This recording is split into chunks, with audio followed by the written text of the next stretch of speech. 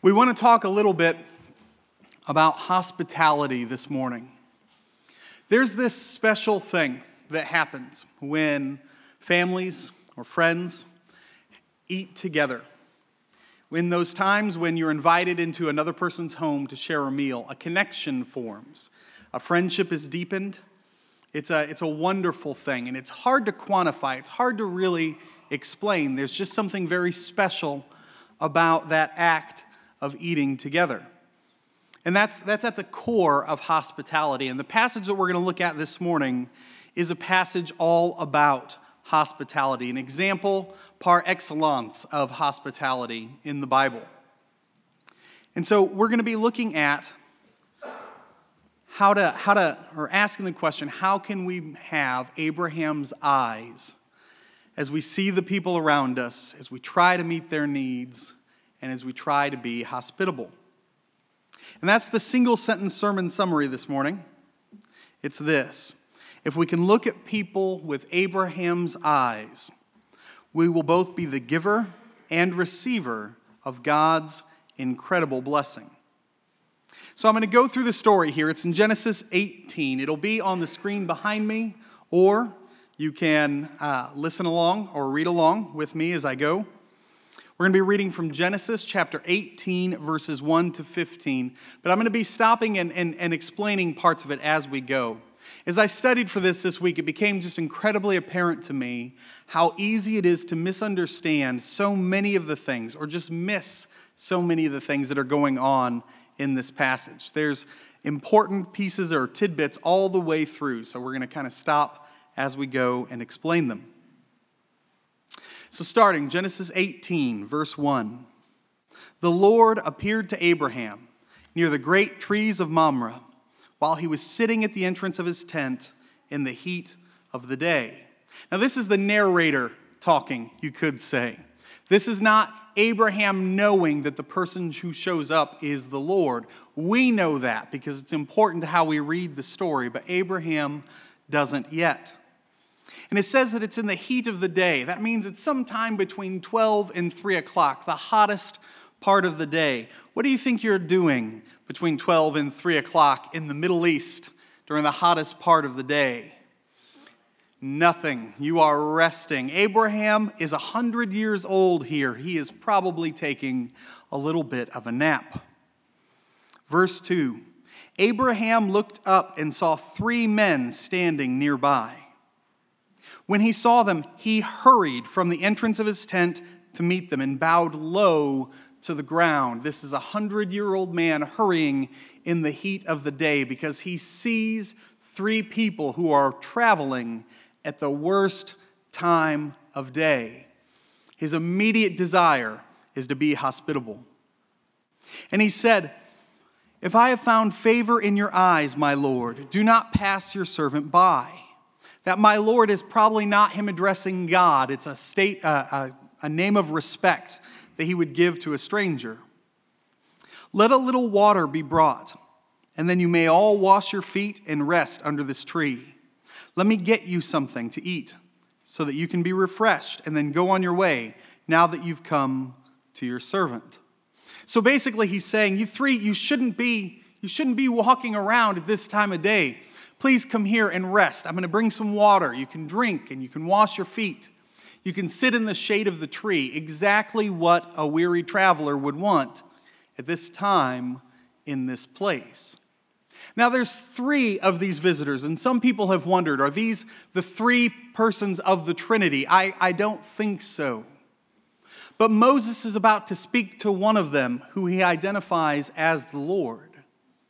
And I do believe that that is Jesus Christ before the incarnation. We call that the pre-incarnate Christ. This is God in a body speaking to Abraham. And so they say, after he offers all this hospitality, "Very well," they answer, "do as you say." Now we're talking about Abraham as an example of hospitality, and how incredible is he at this? He's 100 years old. It's the heat of the day. He's just woken from a nap.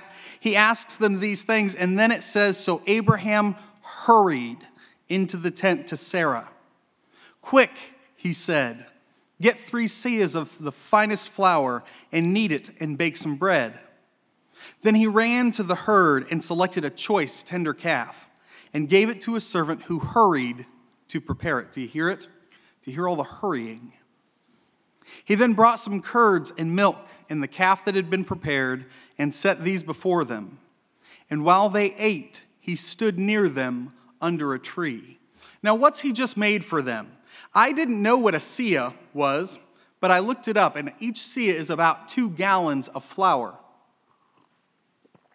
So he has Sarah bake bread from 6 gallons of flour. Now, I have never kneaded bread from flour, but I'm informed that 6 gallons of flour would make quite a bit of bread for 3 people to eat. But he doesn't just give them bread, he kills a calf, right? You can read this and think of a bull. He kills an animal to provide meat for a meal. He says, "I'm going to get you a little something to eat," and then he prepares a feast. There's milk and curds as well. This is a big deal. Abraham has hurried and put himself out. He's sacrificed to be able to be hospitable, to be a blessing to these 3 men who have come upon him who he doesn't know. That's incredible. And then, as they eat, he stands back and just lets them eat. He doesn't join them. Now, that would be pretty awkward today. Let me encourage you that if you invite someone into your home, please don't stand behind them and watch them as they eat. That is not the way to get a good reputation as a person who puts on a good dinner. But at the time, it was very respectful. He was saying very clearly that this meal is about you. I'm here to serve you. Abraham sees them, and what he sees are 3 opportunities for blessing. Picking up verse 9. "Where is your wife, Sarah?" they asked him. And here's where I think things start to change. You see, Sarah's name was Sarai until the last story with Abraham. In Genesis chapter 17, God tells him he's going to change her name to Sarah. This is when God tells Abraham for the first time that she is going to be pregnant and they are going to have a son. And Abraham can't believe it. He falls down and he laughs and he thinks to himself, "Really? Could this happen when I'm so old?" And God tells him, "I'm going to change Sarai's name to Sarah." And here the strangers know that. And I think Abraham realizes that the people that are visiting him are not normal travelers. He says, "They're in the tent," he said. Then one of them said, "I will surely return to you about this time next year, and Sarah, your wife, will have a son." Now there's no question. They are repeating to him the promise that God had made him. Abraham realizes that the man who's the leader of these 3 is the Lord, who says, "Your 90-year-old wife is going to have a son. When I come back in a year, he'll already be here." And now this very odd part of the story comes. Because when one of them says, "I'll surely return to you about this time next year, and Sarah, your wife, will have a son," now Sarah was listening at the entrance to the tent, which was behind him. Abraham and Sarah were already very old, and Sarah was past the age of childbearing. So Sarah laughed to herself as she thought, "After I'm worn out and my Lord is old, will I now have this pleasure?" It's an interesting difference in time. This is how important it was to them. I know some 90-year-olds. I don't think any of them would call getting pregnant at this point pleasure, right? I don't think that would be exciting to most people that I know at this point. But for them, it was so important, so much a part of their desires that this was an answer to a prayer. Then the Lord said to Abraham, "Why did Sarah laugh and say, 'Will I really have a child now that I am old?' Is anything too hard for the Lord? I will return to you at the appointed time next year, and Sarah will have a son." So here's what I think is going on, because it sounds like Sarah's in trouble, and I don't think she is. because her laughing indicates that she hasn't heard this before. And it was in the last chapter that God tells Abraham Sarah's going to have a son. And I think the understanding would be that this is a promise that God has made to you and your wife. You need to tell her about it. It seems that she's not heard it before. Sarah's not in trouble here. Abraham is, right? So God says to Abraham, why is she laughing? To bring out that fact that Abraham's not done what he was supposed to do. I think that's what's happening here. But Sarah's afraid. Her husband's in trouble with the Lord. Sarah was afraid, so she lied and said, I did not laugh. But God said, yes, you did laugh. And there's another piece of this that's important, is that it says Sarah's behind him inside the tent. And these are quiet. These are things that are happening to herself. There's no way for him to know unless he is God in a body. There's no doubt anymore. God himself has visited them. He has promised them a son. Abraham was in trouble for not relaying the promise, but it's not something that's going to go on from here. And God has made a promise of an incredible blessing. So this is just such a rich and interesting story. What I want to do is I want to go through and I want to pull out the pieces about hospitality that are present to us here. And there's 3 things I think we can learn about what hospitality is for a Christian, because a lot of us, we hear a command in Scripture, and Scripture says again and again that we're to be hospitable. We're going to look at some of those places in a moment. And for some of us, it's enough just to hear the command, be hospitable, and we say, okay. But it's not a bad thing to ask why.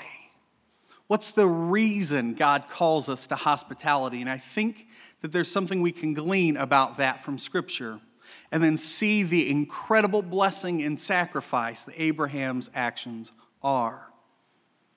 So the first thing I think we can learn about hospitality from Scripture is this, that hospitality reminds us that our stuff isn't ours.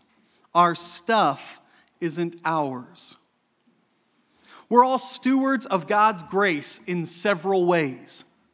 A steward is someone who takes care of someone else's property. And everything Christians have, including ourselves, our very lives, is God's. They belong to God. We're the conduit through which God shows his love to people. The things we have, whether money or food or time or material blessings, all of those are given to us by God and for a purpose. Some of it is to be a blessing to us, that's true, but every part of it is also to enable us to be a blessing to others. My things aren't mine, they're his. Your things aren't yours, they're his. And when he puts needs in front of us, it's important that we respond by asking, what can we share? We don't want to get caught up in asking, how little do we have to give, right? Can I get out of volunteering my time? Is anyone going to be upset with me if I don't take part? When that plate comes by, instead of saying, what's the smallest amount that I can give and not have to feel bad about it later? That attitude, that heart attitude is contrary to what it means to be a steward of God's blessings. Instead, we need to ask, how can I be a blessing? How can I share God's rich blessing of me with others? So hospitality reminds us that our stuff isn't ours. And 1 Peter 4 shows this perfectly. I want to look at 3 verses. 1 Peter chapter 4, verses 8 through 10. Above all, love each other deeply, because love covers over a multitude of sins. Offer hospitality to one another without grumbling. Each of you should use whatever gift you have received to serve others as faithful stewards of God's grace in its various forms. So the opportunity to be hospitable is an opportunity to share what God has blessed you with others. Some of that's your time. I know that your time is important, and I know that you don't have as much of it as you would like. I don't think I know anyone that says, I'm just not busy enough, right? That time is precious, but it is something God has given us, and we are called to look and be intentional about how we use it, and to do that in a way that blesses others, to let ourselves and our time be a blessing. Same is true for everything involved with hospitality. Our home is a blessing to others. Our food, our company, all those things are one of the ways that God blesses others through us. Hospitality reminds us that our stuff isn't ours. Excuse me for a moment. My printer printed blank pages in the middle of everything. I was really hoping I wasn't going to find my last page wasn't there. That would have been a bad day. The second thing I think we can learn here is this. Hospitality is an occasion for spiritual formation. It's an occasion for spiritual formation. When we practice putting someone else before ourselves, even sacrificing something for the sake of giving it to someone else, something within us changes. The Spirit does a work within us, and a chip is broken off of that selfish core that's inside of all of us. All of us have a self that wants to be on the throne of our heart, that wants to be first. And we all have experiences with that differently. It pulls against us in different ways, but every time we put someone else first, the Spirit causes a change in us, and that becomes easier the next time, and then easier the next time. And sometimes this kind of hospitality happens when we're inviting friends and family over. That's the thing that we're challenging you to do with our phase 1 of our hospitality practice together. To have someone over for dinner that you know, that's dear, that's been there before, that's comfortable. But sometimes this kind of hospitality happens when we're making a sacrifice on behalf of someone who's in need, someone who won't be able to pay us back, who won't be able to invite us over in return. I want you to take a look at Isaiah chapter 58. You can turn there if you'd like to. I'm going to read the first 5 verses here, but then verses 6 and 7 will be on the screen behind me. Isaiah 58. I'm going to read the first 5 verses, and the rest will be on the screen behind me. Shout it aloud. Do not hold back. Raise your voice like a trumpet. Declare to my people their rebellion, and to the descendants of Jacob their sins. For day after day they seek me out. They seem eager to know my ways, as if they were a nation that does what is right and has not forsaken the commands of its God. They ask me for just decisions and seem eager for God to come near them. Why have we fasted, they say, and you've not seen it? Why have we humbled ourselves and you have not noticed? In other words, God, we give you a day of the week. Isn't that enough? We could put it into our own words this way. God, we come to church on Sunday. Isn't that what you need from us? Where is our blessing? Yet on the day of your fasting, you do as you please and exploit all your workers. Your fasting ends in quarreling and strife and striking each other with wicked fists. You cannot fast as you do today and expect your voice to be heard on high. Starting in verse 5, is this the kind of fast I have chosen? Only a day for people to humble themselves. Is it only for bowing one's head like a reed and for lying in sackcloth and ashes? Is that what you call a fast, a day acceptable to the Lord? Is not this the kind of fasting I have chosen? To loose the chains of injustice and to untie the cords of the yoke, to set the oppressed free and break every yoke. Is it not to share your food with the hungry, to provide the poor wanderer with shelter, when you see the naked to clothe them, and not to turn away from your own flesh and blood? In other words, what is asked of us isn't just to give of ourselves, to make a sacrifice for those that can return the favor, for those that are comfortable, but to give to those who are in need. And that looks different for every person. It might be that there are people in your neighborhood, in your community, who are in need of help. And hospitality doesn't just mean you come in for dinner. It might mean joining with them in their circumstances, finding a way to be a blessing in the midst of hardship, in the midst of hunger or home insecurity. It might mean that you have to be really inconvenienced to be a blessing to the people around you.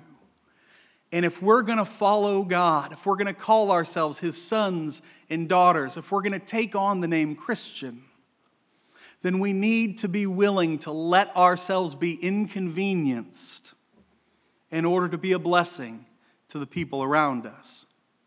Hospitality is an occasion for spiritual formation, because when we do that, when we really make a sacrifice for the sake of others, change happens within us.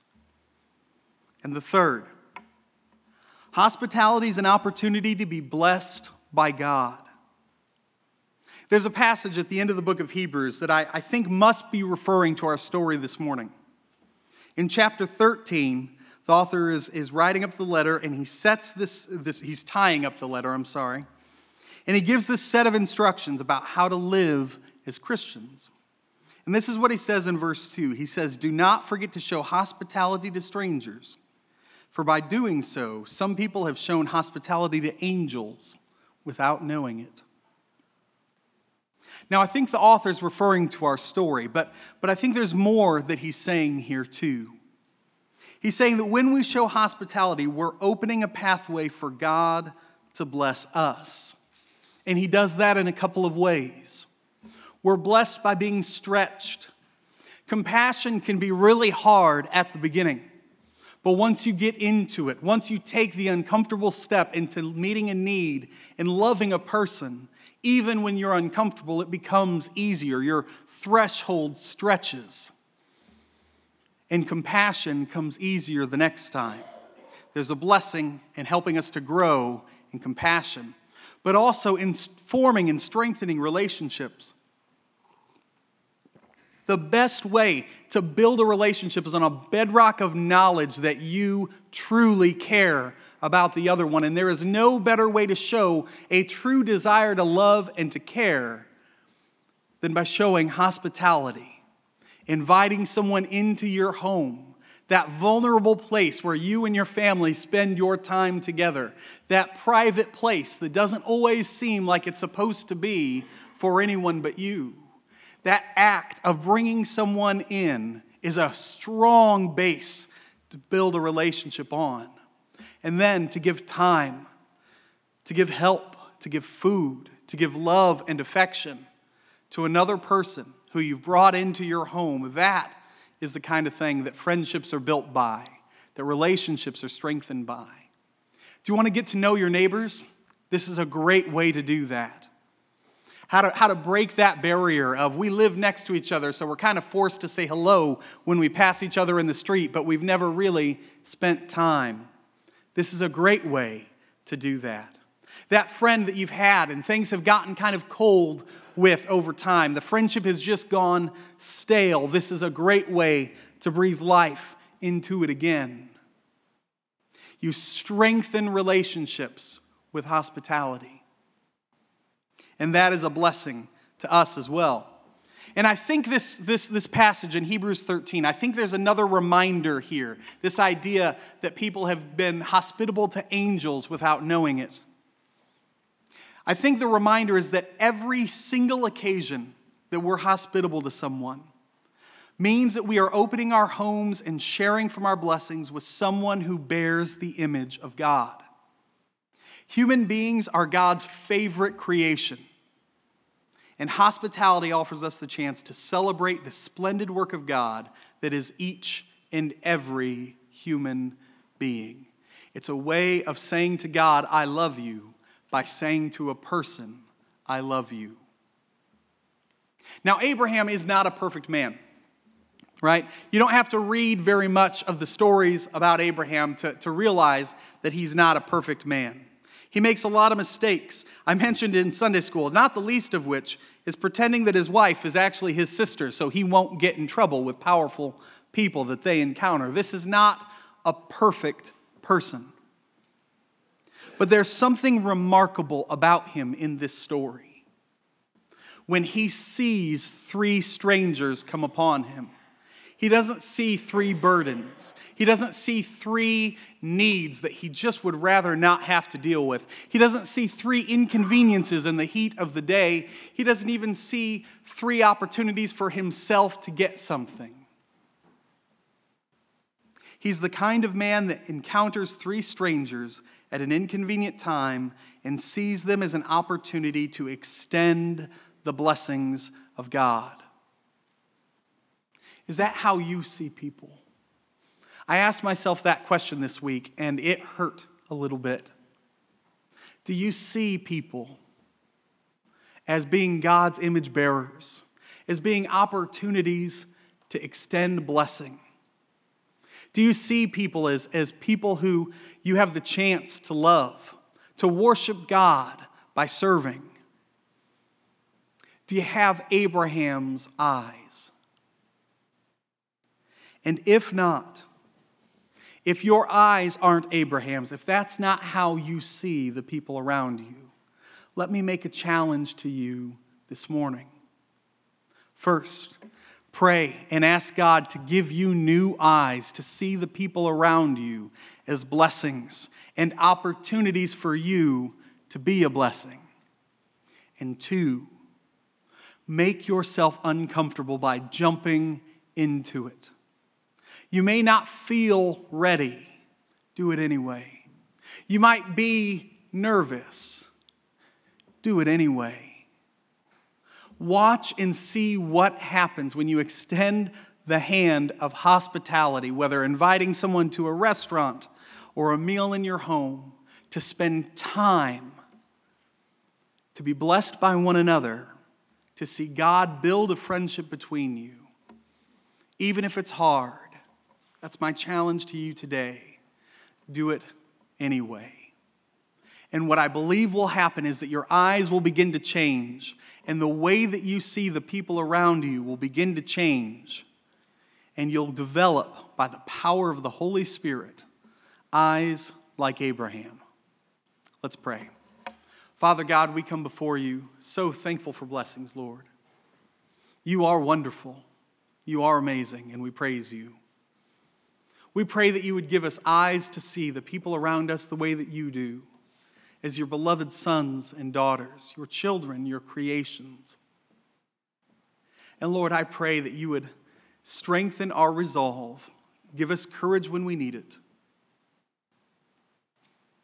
empower us to be the blessings that you want us to be. We pray this in Jesus' holy and precious name. Amen.